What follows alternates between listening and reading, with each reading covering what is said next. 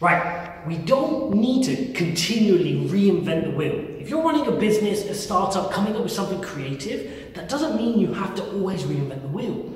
Some things are working and you don't need to fix them, but it's about compiling these different things and creating new experiences for people, and that's what's important. Everybody's focused on trying to create a new light bulb or a car. That's not what's important. Look at some of the best businesses that have risen over the last 10 to 15 years.